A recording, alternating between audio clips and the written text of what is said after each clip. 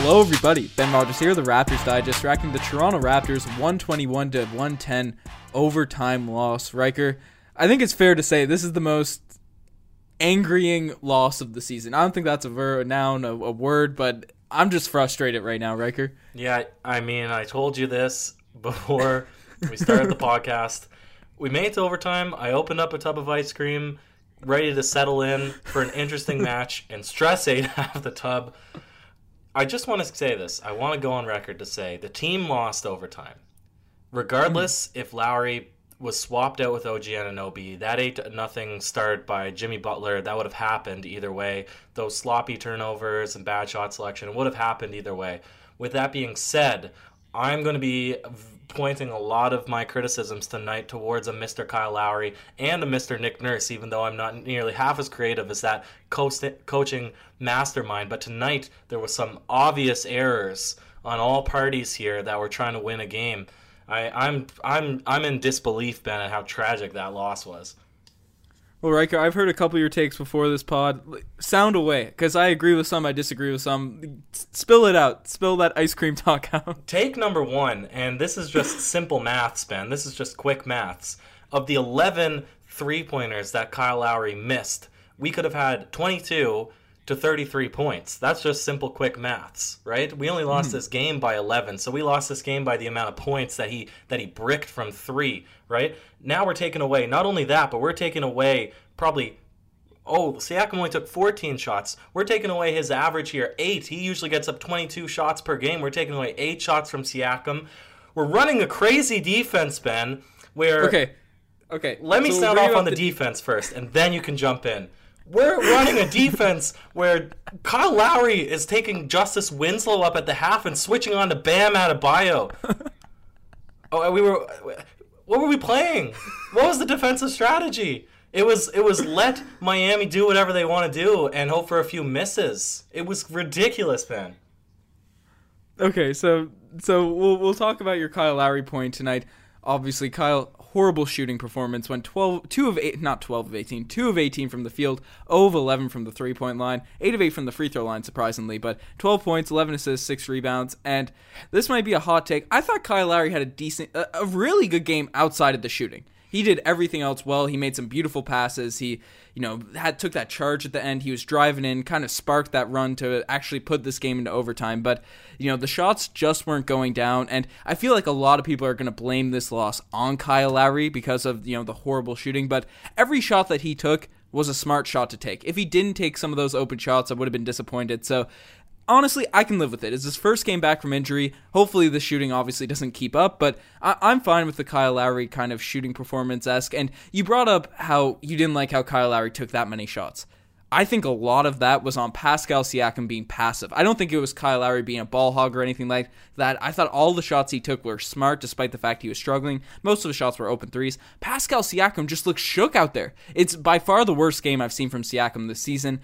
Bam Adebayo, I know he's a good defender and all that, but Siakam's supposed to be that guy that's our number one option, whether Kyle Lowry's on the floor or not. He took one shot in the fourth quarter, including overtime. There's one that was taken away because of Marc Gasol's screen, but Siakam's got to demand that ball, and the one possession that kind of summed up this game for Siakam with me was in overtime. He had the ball, I believe it was Derrick Jones, someone was guarding him that really had no business guarding Siakam, and he was at the top of the lane, and instead of being aggressive and being tight, he literally was afraid and telegraphed a pass straight to Kyle Lowry that was real pass. It wasn't in a move, and then Jimmy Butler ended up capping off his 8-0 run. You were disappointed in Lowry. A lot of people are. But Siakam got to take over these games. He's got to at least be aggressive. You can't expect him to take a confident shot when he's only took one shot in the past 15 minutes. And my criticism towards Lowry is not that he took 11 misses. My comment is that those 11 misses, had he not been playing, would have went to somebody else, and they might have shot at a higher clip. My criticism with Kyle Lowry. That's fair. My criticism with Kyle Lowry is he completely disrupted the flow of the game. And you can say that he brought the team back, but that's simply not the fact. His complaining after every call, his aggressiveness, every single possession that Kyle Lowry had, he wanted the ball to stop, to go dead. When we have been successful this past 8-game win streak, it's because the whistle hardly ever runs. We get out in transition, we push the ball, and that's happened in fragments this game. And there's a little bit of credit to be had towards the Miami defense, but you can't argue that the composition of the offense was completely different than we've seen prior to having Kyle Lowry and Serge Ibaka together in tandem. And then my second issue, and I'm not even going to talk about defense yet, is you have a starting lineup on the Miami Heat with Myers Leonard and Bam Adebayo. Bam Adebayo is 300 pounds of pure steel. That man is a block. Pascal Siakam should have an easy time going around him, and I'd argue Derek Jones Jr. has a much better chance at guarding him because he's long and athletic. And so he needs to get his shots up, I agree, but I don't know. Do you truly think it's passiveness, or is he just not getting his attempts? I mean, where did those 18 shots go? Who would have taken them if Kyle Lowry wasn't playing tonight? Would we just run the bench more, or would have it come to the starters? I don't know. Well, yeah, that's something we could speculate on, but to bring up your point on passiveness, Pascal Siakam started this game, he had that phenomenal game in the last one, 35 points, he was being aggressive, and he has struggled against these bigger, blockier defenders because he's more of an inside-out player. Even though his three has been tremendously improved this season, when the threes didn't go down early, when he missed a few of those jumpers and he airballed, I think he had 3 airballs in the first half of this game, he started, he looked to get inside, but he couldn't physically impose himself on Bam Adebayo, and he wasn't getting around him tonight for some reason. So I thought if Derek Jones Jr. is on him, at least because we've seen Siakam post up guys that are smaller than him and get buckets left, right, and center. Unfortunately, we couldn't end the game with that sort of thing, but Siakam's just got to find a way. And you mentioned it. That's fair. Yes, in the last 2 minutes of the fourth quarter, it's tough for Siakam to get the ball and say, "Let me take over." But the fact that even though Nick Nurse inserted him in late, he's got to get a shot up. He's got to demand the ball, say, "I'm going to need a drive, I'm going to need a post up, I'm going to need a cut or something, I'm going to make a smart cut." Because Lowry was feeding the cutters tonight, and so does Fred VanVleet every night, right? Pascal Siakam has, as their number one option in terms of scoring, has to get a shot, 2, 3, 4 shots up before that stretch of happens. Whether he's making them or missing them, at least he has the ball in his hands. He needs to be the offense. It can't be,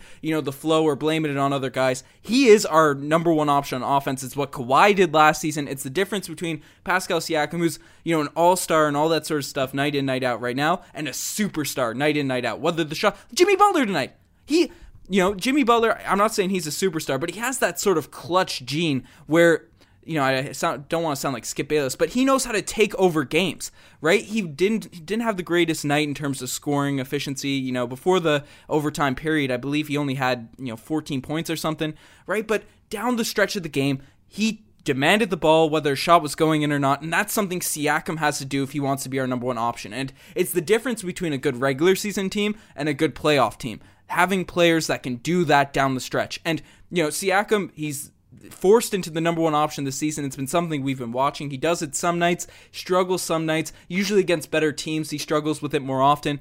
If we want to go back to back, make it to the finals, anything like that, beat the Miami Heat, beat the Boston Celtics, beat the Bucks in the playoffs, we're going to need Siakam to step into that player, because I don't think it's fair to expect Fred VanVleet or Kyle Lowry to be that this season. Siakam's got the highest potential to be that player for us, and I think he can. He just needs to shift his mindset and be more aggressive down the stretch. The defense to me just looked gross out there tonight. I agree with what you're saying that's about another Pascal point. Siakam. Yeah. The defense to me looked gross because they were all over the place. It seemed like maybe they were playing some sort of zone or a box and one. We switched into a zone occasionally. My eyes were all around the screen here this game, but the issue was there was wide open 3-pointers at times, and then they were getting beat on backdoor cuts at times. And I'm saying, why can't you play man-to-man? It's because you're getting bullied here when you have 2 6-foot guards out there, and that might be a reoccurring issue moving forward. But what disappoints me the most, Ben, me the most about this game is that I don't finish,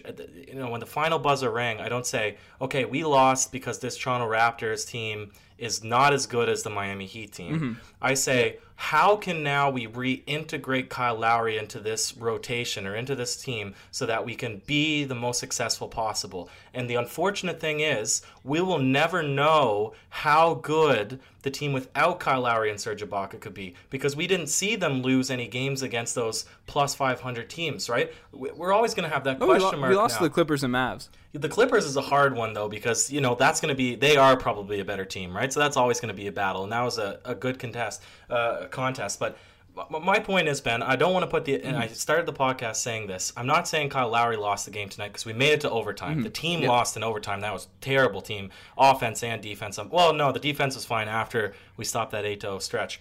But the issue is that I'm saying tonight is, could we have won had we have played the regular game that we've played the last 8 games, where it's fast pace? You know, we have our young guys going out there confident. We give Rondae Hollis-Jefferson time to go hard on defense and get those crazy and one buckets.